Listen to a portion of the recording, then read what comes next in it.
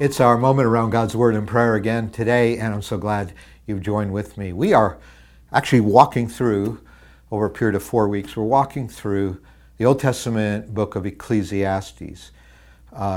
Ecclesiastes means one who gathers an assembly, or the teacher, and the teacher is Solomon, king of Jerusalem. Smart, rich.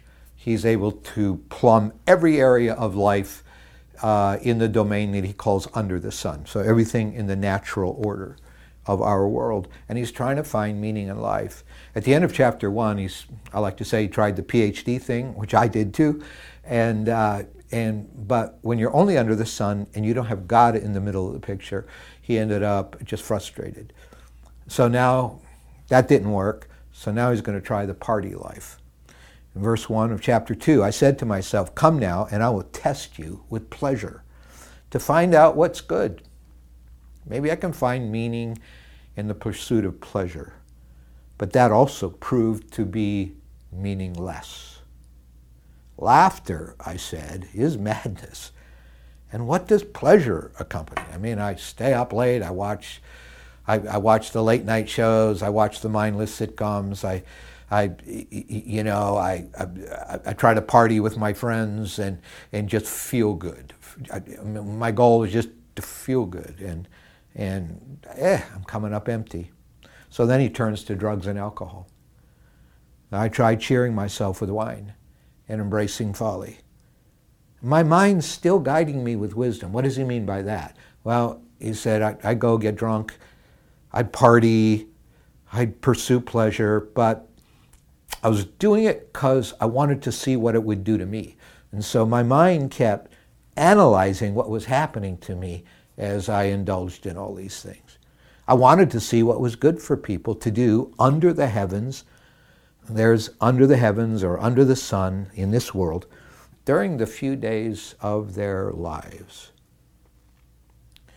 The Apostle Paul in the New Testament would talk about in the end times this pursuit of sensual pleasure apart from God would become overwhelming. He said in 2 Timothy chapter 3, verse 4, people will be treacherous, and we just see gun violence everywhere. We see people angry all the time. They'd be treacherous, rash, conceited, and then this powerful statement, they would be lovers of pleasure rather than lovers of God. Now, what Solomon was doing was he was looking for meaning under the sun. That's without God. And he was seeing if there was anything through the love and pursuit of pleasure that could bring me meaning or satisfaction. And he's coming up short. There are so many sociological studies right now in the Western world. A whole book's being written on how the pursuit of pleasure is really ditching us. It's ending us with higher depression rates, more suicidal ideation, less fulfillment, angrier people, because if your idol is yourself and just feeling better, and your goal in life is just to have pleasure, you are walking away from the way of Jesus in your life. Not that he doesn't want you to feel good or feel fulfilled, but here's what Jesus says in Luke 21, verse 34. "Be careful, or your hearts will be weighed down with carousing and drunkenness and the anxieties of life." He doesn't say carousing and drunkenness and partying lift you up. He said they're going to weigh your heart down. And that day, that's the day of Jesus' coming, will close on you suddenly like a trap, for it will come on all those who live on the face of the whole earth. There's a day when Jesus is coming back and every human being is going to be accountable. And he said the party life, just pursuing pleasure as an end in itself, is only going to weigh you down. It's only going to cause you to be more depressed, more despairing, more meaningless in life. But he's got a different way.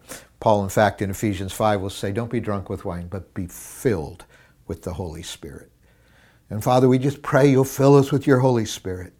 We repent of ways of trying to find satisfaction in life through pleasure seeking and me at the center all the time. And we pray, we renounce that way, we repent of it, and we ask instead that you will fill us with the Holy Spirit that truly fulfills us and helps us to be all you've created us to be. And we thank you. Those who are struggling with depression, those struggling with suicidal thoughts, those struggling with really serious mental illness, I pray you will come into their lives today as well and help them to find hope. Help them to find a starting point of hope, which is not in any other thing except you. And we thank you. In Jesus' name, amen.